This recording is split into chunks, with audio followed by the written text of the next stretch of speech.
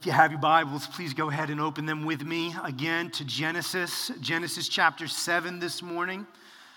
As we continue in our study today of the book of Genesis, we will once again be reading the entire chapter together. Genesis chapter 7, verse 1.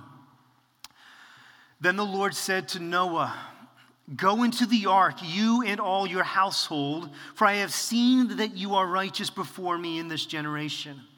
Take with you 7 pairs of all clean animals, the male and his mate, and a pair of the animals that are not clean, the male and his mate, and 7 pairs of the birds of the heavens also, male and female, to keep their offspring alive on the face of all the earth. For in 7 days I will send rain on the earth 40 days and 40 nights, and every living thing that I have made I will blot out from the face of the ground." And Noah did all that the Lord had commanded him. Noah was 600 years old when the flood of waters came upon the earth. And Noah and his sons and his wife and his sons' wives with him went into the ark to escape the waters of the flood. Of clean animals and of animals that are not clean, and of birds and of everything that creeps on the ground, 2 and 2, male and female, went into the ark with Noah as God had commanded Noah. And after 7 days, the waters of the flood came upon the earth. In the 600th year of Noah's life, in the 2nd month, on the 17th day of the month, on that day, all the fountains of the great deep burst forth, and the windows of the heavens were opened, and rain fell upon the earth 40 days and 40 nights. On the very same day, Noah and his sons, Shem, Ham, and Japheth, and Noah's wife and the 3 wives of his sons with them entered the ark. They and every beast according to its kind, and all the livestock according to their kinds, and every creeping thing that creeps on the earth according to its kind, and every bird according to its kind, every winged creature.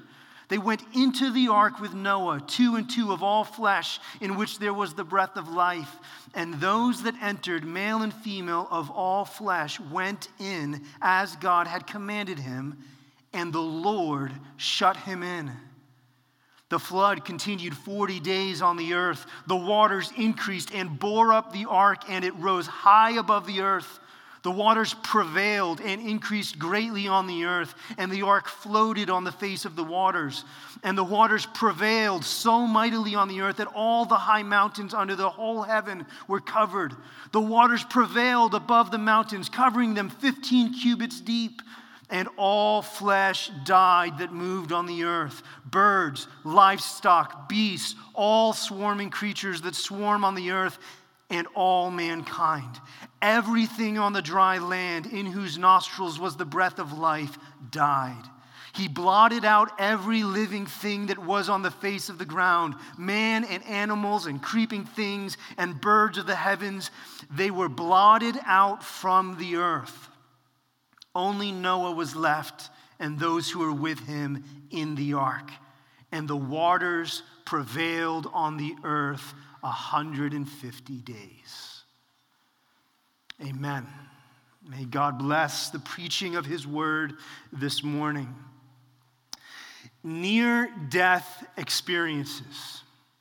Near-death experiences make for great stories, but if they are truly near-death experiences, they are both sobering and very scary to remember.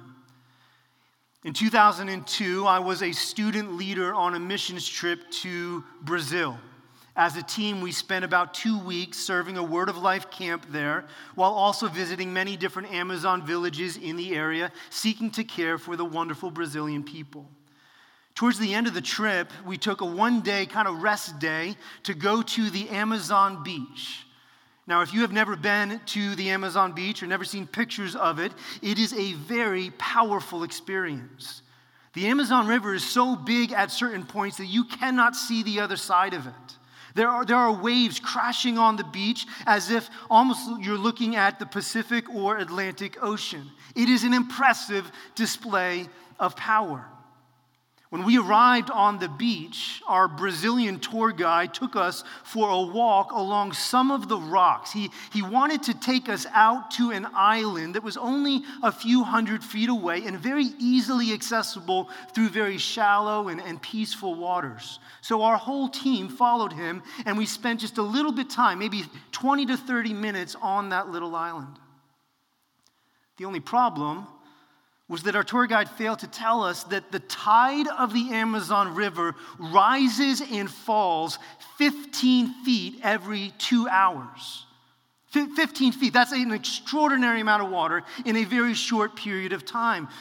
So that after having just been on that little island for about 20 to 30 minutes, the path back to the beach was no longer an easy or peaceful walk. As we turned to go back to the beach, we saw that whole boulders that our entire team had stood on just a little while before were now quickly disappearing, and that the current was rushing directly through the area that we had come through just a few moments before.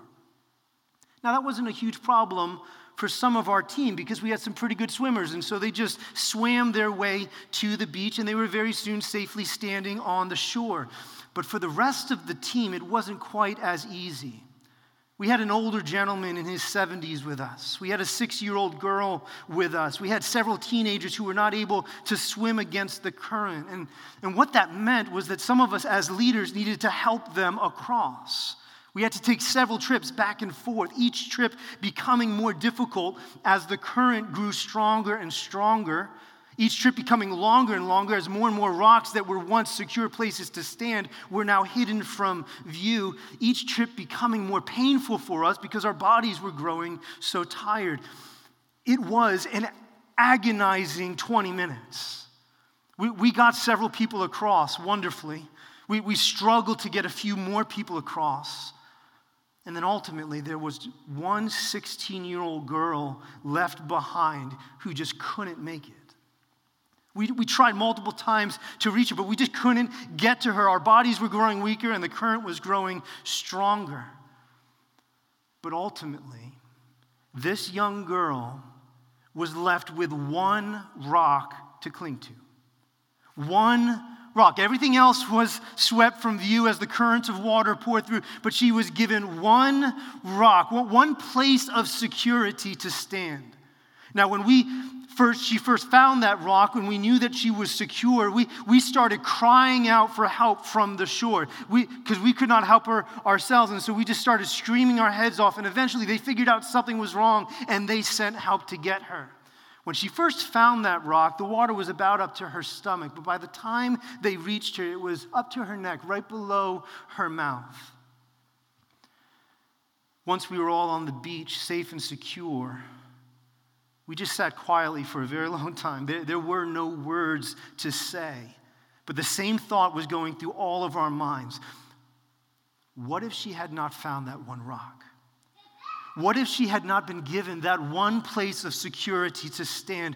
What would have happened? What a horrific way to end our trip. What a catastrophe that would have been. None of us said very much, but we were all so thankful for that one rock that was used to save her life.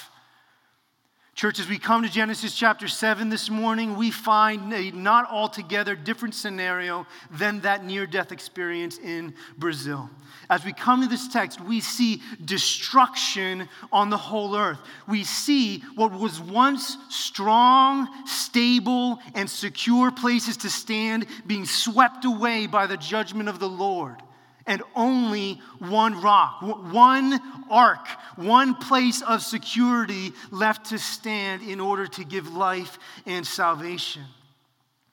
And folks, as we study this text, what we see is that as God's judgment will come against all the sinfulness of this world, it is the rock, the ark of God's grace that preserves and protects the people that he calls to himself. In fact, that's very close to our main idea here this morning. The main idea of our message here today is simply this. While God's judgment will prevail against sin, his grace will preserve those who are in Christ. Now, let me repeat that this morning because we're just going to split it in half for our 2 points today. Here it is. While God's judgment will prevail against sin, his grace will preserve those who are in Christ. Let's look at point number one. Point number one, God's judgment will prevail against sin. Folks, we need to begin this morning by simply discussing the reality of this flood. This is one of the most familiar stories in the Bible, right? Everybody knows about Noah and the flood. And yet, so many people today, even within the church, wonder whether this event actually happened or not. They wonder whether it was just a mythological story that was spiritualized over time. Many people, even in the church, do not believe that this is a historical reality. But friends, it needs to be said very clearly that as a church family, we do believe that this is a historical event. We believe that all of these details, Genesis 6, 7, 8, and 9, all happened. Now, Scripture obviously tells parables at times and gives stories and makes allegories in order to make a point. But the flood of God's judgment against this world in the days of Noah was not an allegory. It was not a parable. This really happened. And we can know that this really happened by noting a few points together this morning. First of all, notice how the text discusses this event. The text gives very specific details about what happened, and specifically, it gives lots of details about dates and times, right? Look at verse 11. It says, in the 600th year of Noah's life, in the second month, on the 17th day of the month, on that day, all the fountains of the great deep burst forth. Folks, listen, that's not how a mythological story begins. If this didn't happen in reality, then those details would not be included. Also, we know how factual this is by how Jesus himself, Jesus the Son of God, speaks about Noah and the flood in the New Testament. In Luke chapter 17, Jesus says to his disciples, just as it was in the days of Noah, so will it be in the days of the Son of Man. Jesus is clearly referring to a historical event to make his point.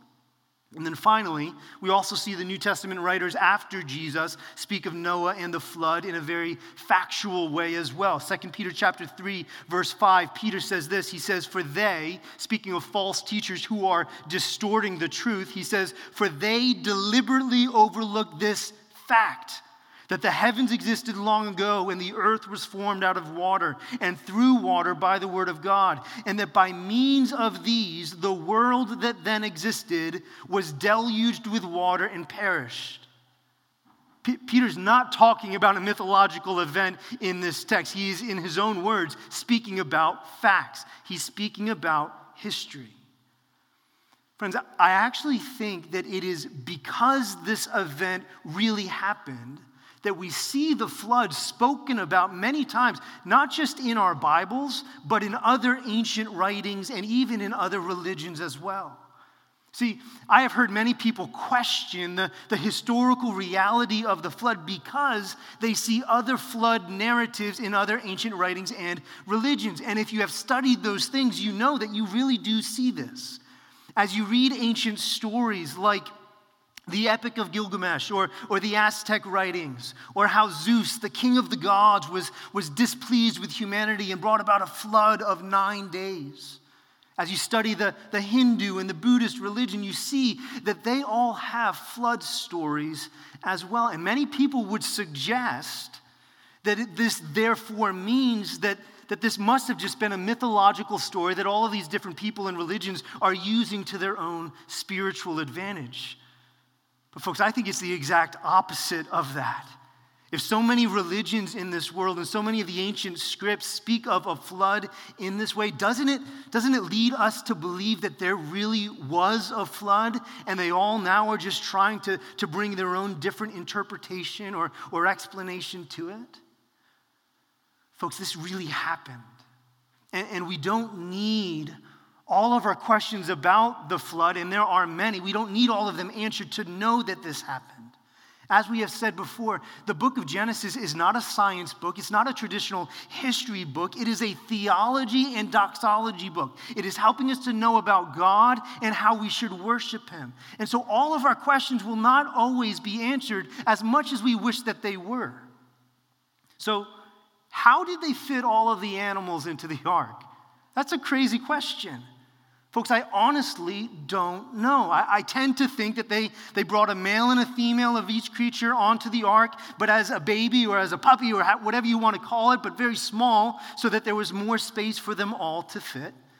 Another question is was the flood a global flood covering the whole sphere of the globe, or was it just a more regional flood? Folks, I honestly don't know. I tend to think that it was truly global because Scripture speaks of it in that way, and because of how verse 19, talks about all of the high mountains being covered by at least 20 feet. We don't know all the answers to these questions, but that doesn't change the historical reality of this event. We are meant to know that this really happened, and even more so, we are meant to know why this happened. Church, the flood was not just a natural disaster that happened to occur. No, the flood was an intentional act of judgment from God. It was intentional and it was personal. And if we have been following the narrative of Genesis so far, this will make a lot of sense to us. This will not be a surprise, right? As we have studied chapters 1 to 6, we have seen evil growing in this world. Sin has been spreading throughout the globe, and we have seen God remain remarkably patient towards humanity in their sin. But we've also noted that God must punish sin. His holiness demands justice. He can't ignore evil. He must punish those who act wickedly in this world. Listen, I know that graphic examples like this of God's judgment can be very hard for us to stomach at times. It's difficult, but I honestly think that the fact that God is a God of justice should encourage us as his people this morning. Friends, we do not want to live in a world where evil is ignored and where justice is not upheld. No, we want justice. Honestly, we need there to be a God of justice over all things. Otherwise, the world and our suffering in this world will make no sense and have no purpose. No, we need this. And thankfully, we get a very graphic display of it in Genesis chapter 7. Now, it's very interesting to see how the text describes this act of God's judgment. There are many things in this passage that are supposed to be set up as a contrast to the creation account in Genesis 1 and 2. So 2 weeks ago, we noted how God saw that the earth was corrupt and filled with violence, and we noted how that is a very clear counterpoint to how God saw in chapter 1 that the earth was good. Sin has corrupted all things. We also see here in verse 9 that the pairs of animals come to Noah. That's supposed to reflect the moment when God brought the animals to Adam in chapter 2, verse 19. In verse 10, it says that after 7 days, the flood waters would come upon the earth. That is meant to recall the 7 days of creation. And then finally, the description of water itself coming over the whole earth in verses 17 to 24. This picture of the water is supposed to be opposite of the creation account in chapter 1. Right? Chapter 1, we saw God separate the waters. God brought order out of the chaos of the waters. He separated oceans from other oceans. He gave the waters a boundary and a limit on where they could go. God said in Genesis chapter 1, verse 9, "Let the waters under the heavens be gathered together into one place, and let the dry land appear." He's bringing order out of the chaos. But here in chapter 7, what do we see? We see the chaos returning. Friends, Genesis chapter 7, the flood, is quite literally a decreation of the world. It is God's demonstration of judgment against sin. It is yet another way of God showing us what a big deal our sin really is. Sin brings destruction to this world that God has made, and it brings destruction to our lives. Sin ruins everything. Sin distorts everything, and God is right and just to punish us because of our sin. And friends, we need to highlight something else in the text now. Notice again with me the word prevailed. So we see it 4 times in verses 17 to 24. Verse 18 says, the waters prevailed and increased greatly on the earth. Verse 19, the waters prevailed so mightily on the earth. Verse 20, the waters prevailed above the mountains. Verse 24, the waters prevailed on the earth 150 days. This word prevailed means to triumph over in battle. God is having victory against sin in every way imaginable. He is completely victorious. Notice all of the extreme language used in these verses as well. Verse 17, the waters rose high above the earth. Verse 18, the waters increased greatly. Verse 19, so mightily. Verse 21, all flesh died, all swarming creatures, all mankind, everything on the dry land. Verse 23, he blotted out every living thing. Friends, this is a picture of God's judgment against all sin. His judgment, his justice will prevail against all evil. There is nothing. Listen, there is no mountain high enough. There is no creature big enough. There is no act of righteousness or good deed good enough to withstand the fury of God's wrath against our sin. There's just not. His justice will prevail. And so, Christian, this morning, be humbled by this today.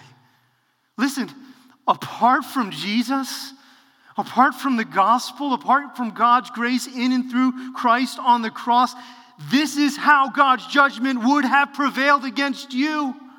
Christians, stand in wonder at this morning, at how he has saved you from this wrath. And listen, if you are not a Christian here this morning, listen, I plead with you. I plead with you to consider the power of God's judgment against your sin. If you're not a Christian here this morning, friend, you need to know that you have not obeyed God as you should. Neither have I. None of us have. Friends, you need to know that you deserve God's judgment for your sinful rebellion. And listen, just because God is not wiping you out right now in this moment, that does not mean that his judgment will not prevail against you and against your sin ultimately. Folks, do you remember the catastrophe of Hurricane Katrina? Back in 2005, Hurricane Katrina was the costliest hurricane on record. Caused over 1,800 deaths and over $125 billion in damage. I took multiple trips down to New Orleans on mission trips to help to clean up the storm from the storm, and the amount of damage was almost incomprehensible. But friends, do you know what caused most of that damage? It actually wasn't the hurricane itself. It was that there was this levee, this wall, which was supposed to hold back the waters. This levee had grown old, not been maintained as it should. And when that hurricane came, it could not hold back the waters. It failed. It collapsed. It broke. And millions of gallons of water just destroyed everything in its path. Friend, if you are a non-Christian here this morning, you need to know that just because God does not wipe you out this morning in his justice, that does not mean that his judgment is not being stored up for a coming day.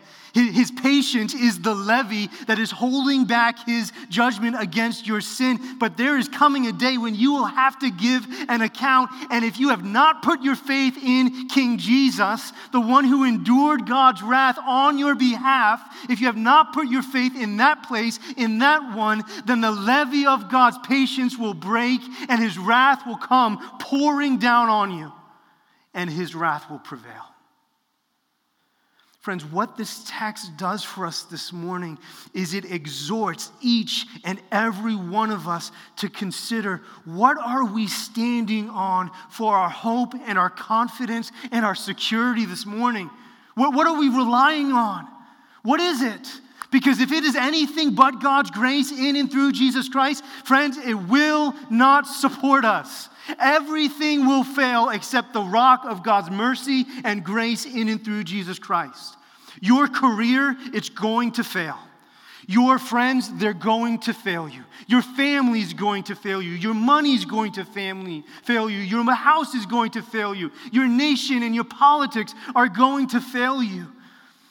Maybe most importantly for some of us in this room, your good works are going to fail you. Maybe you are trying to stack up your good works, living a good Christian, churchy life. Maybe you're trying to create this mountain of your own good deeds so that when God's judgment comes, you can stand on that self-made mountain and say, look, God, look at me. Look at all the things that I was able to do. I was a decent person. I was kind. I was generous. Friend, it will not support you. God's judgment will prevail against anyone who is standing on anything other than his grace in and through his Son, Jesus Christ. Which brings us wonderfully to our second point this morning. Point number 2, God's grace will preserve his people. Genesis 7 is a sobering chapter. God's judgment is severe. And listen, I strongly believe that whenever we preach God's word, the message that we preach should reflect the primary feeling of the text that we are in. And this text does not give a lot of high points of encouragement for us to cling to this morning. It really is about the severity of God's judgment. But I do think that this text gives us hope. In fact, though subtle, I think that this passage gives remarkable hope to us as God's people this morning. Even while God's judgment is so severe, God's grace is present and God's grace proves capable of preserving God's people. First of all, notice all of the hints of life throughout this text. In a passage that is so much about God's judgment, in a passage that really is going to speak about the whole world becoming a massive graveyard, there's still a lot of life to be seen here, right? Back in chapter 6, verse 18, God says to Noah, everything that is on the earth shall die, but I will establish my covenant with you, and you shall come into the ark. Even as he speaks of his judgment, he affirms his covenant promises. Why? Because he's a covenant-making and covenant-keeping God. Even as he turns to judge in his justice, he will not forget his grace for his people. And folks, even more so, now notice with me how God preserves his people. Verse 7, go into the ark. Verse 13, they entered the ark. Verse 15, they went into the ark. Verse 16, and the Lord shut him in. There are actually 9 times in this short chapter that Noah and his family are spoken of as going into the ark or being shut into the ark by God himself. Friends, this is so significant. This is so important. God provided a place for Noah and his family to be secure. A place for them to be preserved from his judgment. And we saw this 2 weeks ago, that this was not because Noah was just a good person. No, we know that he's a sinner like the rest of humanity. Yet, God still preserves him. Look at how much it emphasizes God's role in this. It says in verse 16, God shut him into the ark. This wasn't Noah's doing, it was God's doing. Now, many of the many of the other ancient stories that you can read that include flood narratives, stories like the Epic of Gilgamesh and others that I mentioned earlier, in those stories, the people are the ones who seal up the boat and launch it into the waters. But not in this story, church. Not here. In this story, it is God who shuts in and seals them. Why? Because it is God's grace that is Noah's salvation, not Noah's obedience. It is God's favor, His mercy, His love for His people that preserves Noah and his family, not their obedience to Him. All the glory is reserved for God alone. Friends, just think about the picture that this is. God, Yahweh, who could have judged them like the rest of mankind, God shuts them into the ark. God covers them. He holds them. He secures them. He seals them in. He shields them from His wrath that is coming. Think about this. This is explicitly the gospel, isn't it? While God must punish all sins, His grace preserves those that through faith are hidden in Jesus. Just as God shut Noah into the ark to preserve him from the flood of His judgment, so for those who believe that God sent His only Son to bear the wrath that they deserved, in the same way, through faith, we are shut into Christ. We are hidden in Him. This is why the New Testament talks so much about Christians who are hidden in Him. He is our ark of mercy. He is our place of security. He is our shield against the storm of God's judgment. Listen, it is not that God just chooses to judge some and then just randomly chooses not to judge others. No, all of our sin must be punished, right? The only difference is whether He pours that judgment out on us or whether He pours that judgment out on His Son, Jesus. And for those who are hidden in Christ through faith, their sins are fully punished through His work on the cross. The penalty for their sins, Christian, the penalty for your sins, past sins, present sins committed even this week, and future sins that you will still commit, they are all fully absorbed by the work of Christ on the cross. There's no judgment left for you, Christian. There's none. Jesus drank the cup of God's wrath to the very bottom. Folks, this is why Peter in 1 Peter chapter 3 speaks of baptism as being a reflection, as coinciding with Noah in the flood. Wonderfully, in just a few minutes, we're going to celebrate 2 more baptisms as a church family. And what we see through baptism is the picture of God's judgment being poured out on Christ instead of on us. Biblically speaking, from this point forward, water becomes a sign of God's judgment and disfavor. And so when through baptism a person goes under the water, they are signifying how through the work of Christ, their old life has been buried. Their old life of sin has been fully paid for by Jesus, swallowed up by God's judgment. That's what's pictured in baptism. But because they are in Jesus, they rise up out of those waters of judgment as a sign of the life that they now have in Him. Judgment occurs, but life is preserved. Friends, Jesus is our substitute. This is called penal substitution. He stood in our place. He endured the flood waters so that you and I would not have to. This is the gospel. But listen, the gospel is more than just penal substitution.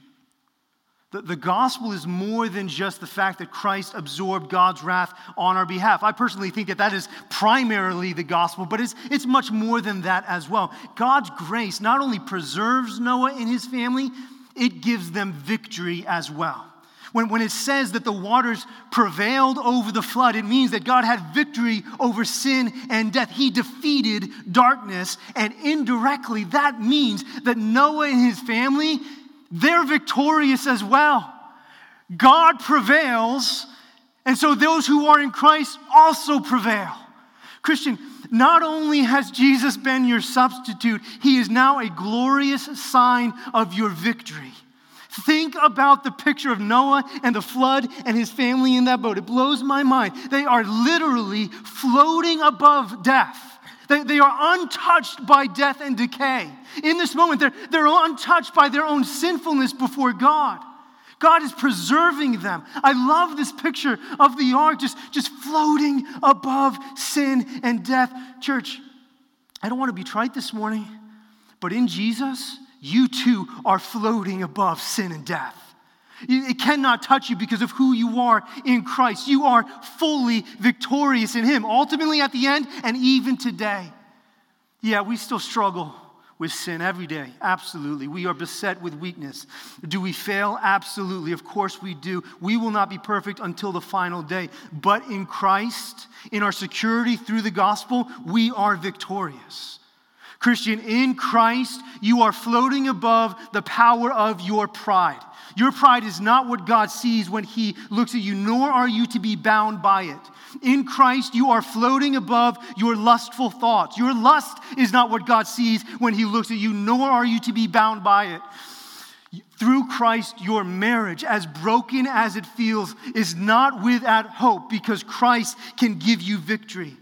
Teenagers, listen, because of Jesus, you are able to float above the gossip and above the slander and above the fear of man that surrounds you at school every day. Teenagers, you do not need to drown in those thoughts. You do not need to drown in your own thoughts and condemnation. You are safe in Christ. He is able to preserve you. Listen, through Christ, we are even able to float above sin and death itself. And so, yes, our hearts mourn and grieve over the news of Jerry Summers being moved to hospice care. Our hearts ache for him and for Joe, who we love so very much. But we must remember, church, that both Jerry and Joe have been sealed into the ark of God's grace. And not even death can separate them from the love of God in Christ Jesus our Lord. Not even death. Christian, we have been given victory. He is our substitute and he is our victor. His work clothes us in victorious garments of righteousness. Our lives are not to be marked by failure. The banner over your life is that God will prevail over sin and death. You are hidden in him, sealed by his grace. Friends, have you ever gone water skiing? I've gone a few times, and I have to say I'm absolutely terrible at it. I don't think I've ever gotten up more than about 5 seconds at a time. But I love to watch people who are good at water skiing. Water skiing, as you know, starts with someone just bobbing up and down in the water. You can barely even see their head. If they weren't wearing the life preserver, they probably would be struggling to stay afloat. But then they grab a hold of that rope. They grab a hold of that rope, and whoever's driving the boat takes off, and they pick up speed, and it is amazing. Suddenly, they are pulled out of that water. They rise right above it. They quite literally skim across the top of it. It's amazing to watch. They're quite literally flying along above the water. Usually, I fall down, but I'm too stubborn to let go, so I just kind of get dragged along for about 1.5 miles. But it's amazing to watch. They fly. Church, this is who we are in Christ. Apart from Christ, we're just sitting in the water.